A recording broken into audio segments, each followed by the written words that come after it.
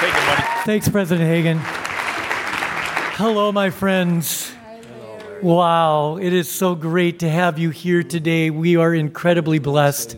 As President Hagan said, you have been an incredible blessing from the time I first met you, which is, I believe, dropping your daughter off to entrust her into our care in the College of Fine Arts through many different times of you being on campus. And then here today, I know that you have something that's truly going to bless our students. So let's get to it, shall we? Okay. So the first question, of course, is just to tell us about the journey and that got you here to where you are today.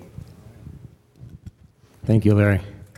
Well, before we start, I just want to tell you how blessed it is to be here, to be part of this chapel.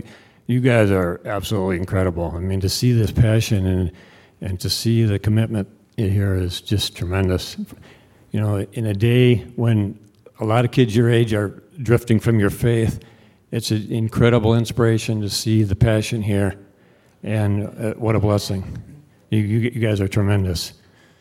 We belong to what I call a pretty fired up AG church, and you you guys take it to a whole different level. So it's very inspirational. Keep that fervor. You're going to touch a lot of people's lives. You moved me tremendously this morning, and I know you're going to move, and you moved Mary, and I know you're going to move a lot of different people. So keep it up. What a blessing. So we want to start the journey here with with North Central. Our daughter Kristen was a junior in high school, trying to decide where she wanted to go to school. She was a music major. That was a major passion for her. Mom and Dad were pushing her towards North Central, pointing her in this direction. And her music teachers that she was very close to were pointing her to another school. And it was getting to the point where she was needing to make a decision fairly soon. And it was amazing how God moved and came in and played this all out.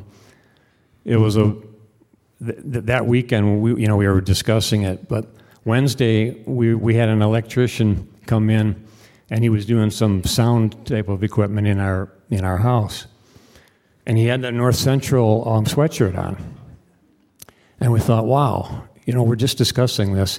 Kristen was there, and we talked to him, and he was telling us all about the school and how much he loved it, and all the great things. And then Kristen talked to him for quite a while also.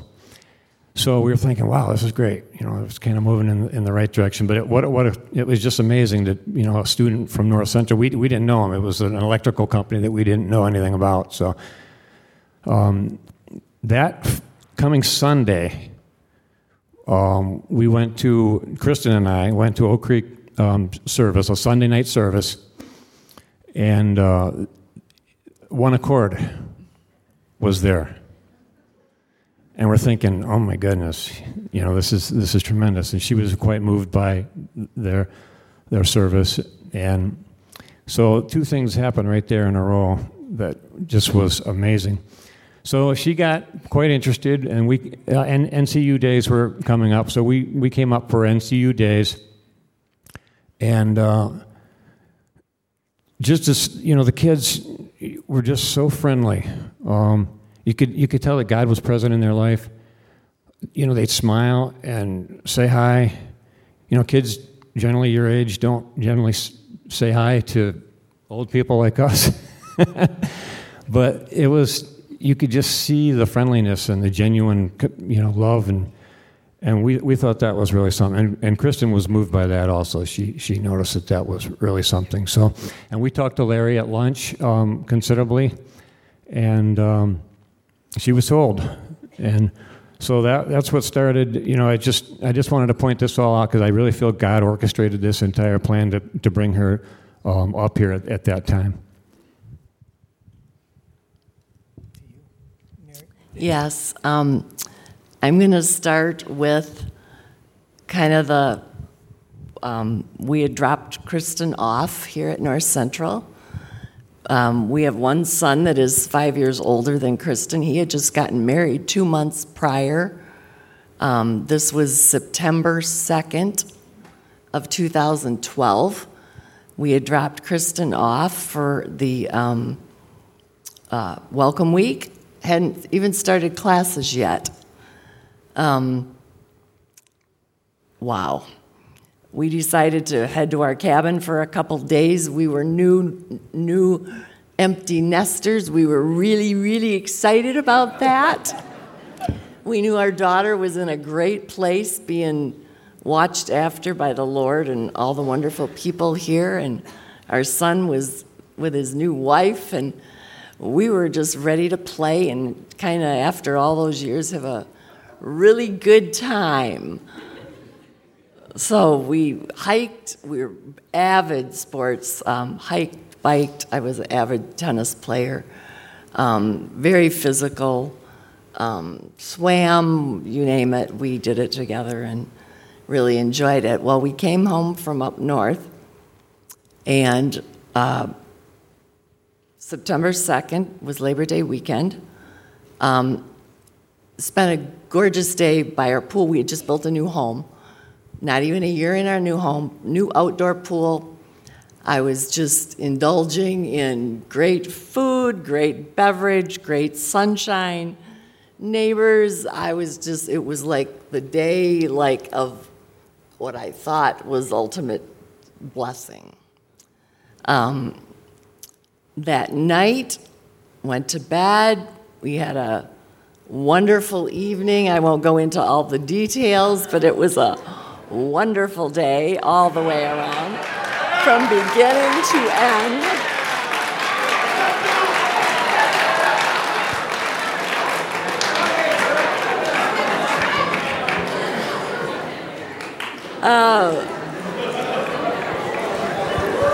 All right.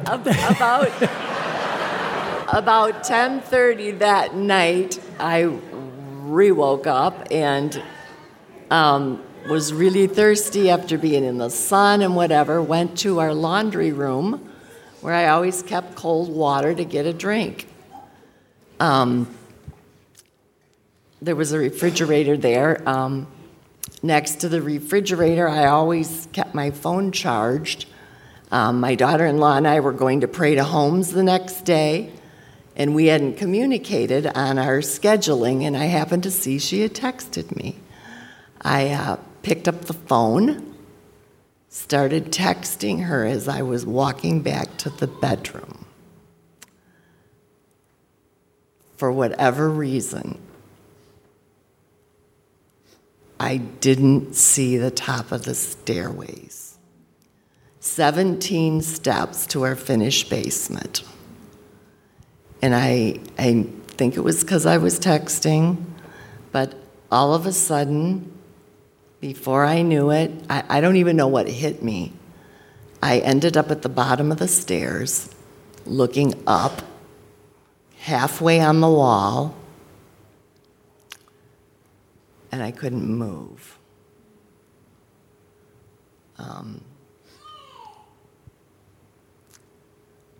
Wow. I didn't even know how I got there. I must have blacked out. But something really incredible happened at the bottom of those stairs.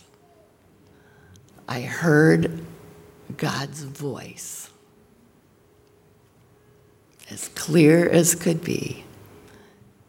And he said, "Be still and know that I am your God."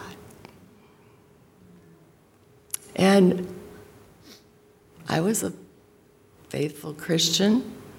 We had taught Sunday school. I was raised, in a good home and Christian home. And I thought I knew, thought I was obedient. I had a fervent prayer life. I had gifts of intercessory prayer from young. And I knew at that moment I couldn't move. I'm like, man, what am I going to do now? And I knew that I had to surrender it all. And God spoke to me, and it was like, I don't want 95%. I don't want 99.1%. I don't want 99.9%. I want it all. And it was so easy. That night at the bottom of those stairs, I surrendered it all. And there was a peace and a joy in the midst of that moment that it's just not even explainable. There was no fear. I knew that I knew that I knew that it was going to be okay. I knew. No matter what I was going to go through, no matter what was going to happen from then on, I could just rest in him. And it was amazing, his mercy. God's mercy that night. I had no pain. No pain. And the doctors later on were just blown away because I ended up having what they call a C5, C6, which is a trauma of the neck. I've got a pretty awesome little steel rod going on back there right now, but that's okay. It's holding me together. But, yeah. So we heard what God spoke to you. This all happened. Todd, how did God speak to you through this? What was going on with you? Well, let me just, that evening, she was rushed to the hospital, and Kristen sits still up here at school, and I was debating, should I call Kristen? This was late at night. It was 10:30 or 11 o'clock, and I thought it was a gut-wrenching decision because we didn't really know what was going on, anything. I really didn't have much to tell her, and so I figured I'd wait till the morning because then we'd have potentially a better idea of what was going on. So I called Kristen in the morning, and it was probably the most difficult thing I've ever done in my life. And I called Kristen and tried to explain it to her, and she took it pretty hard and cried, but it was amazing. She said, "Dad, everything's going to be all right. Everything's going to be all right." I couldn't believe my 20-year-old daughter was comforting me because I was a wreck, obviously, and it was amazing that because I thought, oh boy, how am I going to do this? But she comforted me. She said, "Dad, everything's going to be okay." She got on the bus, started heading back. She called me about 3 or 4 times on the bus, and I thought, well, at any point in time, she's going to really start struggling with it on this bus ride home. But she called me 3 or 4 times saying, "Dad, everything's going to be all right. Daddy, everything's going to be all right. Let's just keep praying. Let's start praying. Everything's going to be fine." And that was an amazing comfort. I know God played a role in that, and it was just wonderful to do that. But let me just give you some background. I was raised in a Christian home.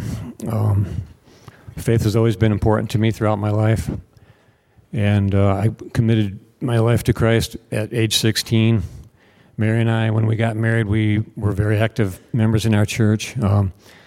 We taught Sunday school for 15 years. It was always about pleasing God and serving God.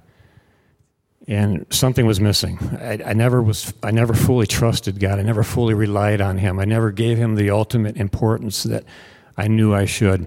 So when this accident happened, it just changed my life, and I realized that I needed to start trusting in the Lord more. And it was a very difficult thing and very, very painful, obviously. She was in the hospital for 3 months. And we prayed, and we asked for healing, and at one point we said, "Lord, we know you're a healer. Can you please at least tell us why?" And we got an answer. He answered and said, "I am healing you. I'm healing your heart, and that's the greatest healing that we can do for you right now at this time. And I'm teaching you to trust me." So my outlook completely changed. I started to just completely trust and rely on God that I had never done before, instead of on myself. And I went from running my own business, so I'm used to being in control. That was done and gone. no longer did I want to be in control. The Lord was in control. I became a full-time caregiver, and that struggled with that quite a bit. Being responsible for all her medical needs and all the major decisions created tremendous anxiety. I felt the Lord saying, "Give those anxieties to me. I care for you. Give those anxieties to me. I'll take care of it. I'm in control." Life changed. My outlook changed even more. I became humbler, and I started to see the beauty and the blessings that He provided. And I think that when we start realizing the blessings and start being thankful and having a gratitude, it's the best way that we recognize the control that He has in our life. And it was such a blessing. And so my outlook on life changed at that point in time.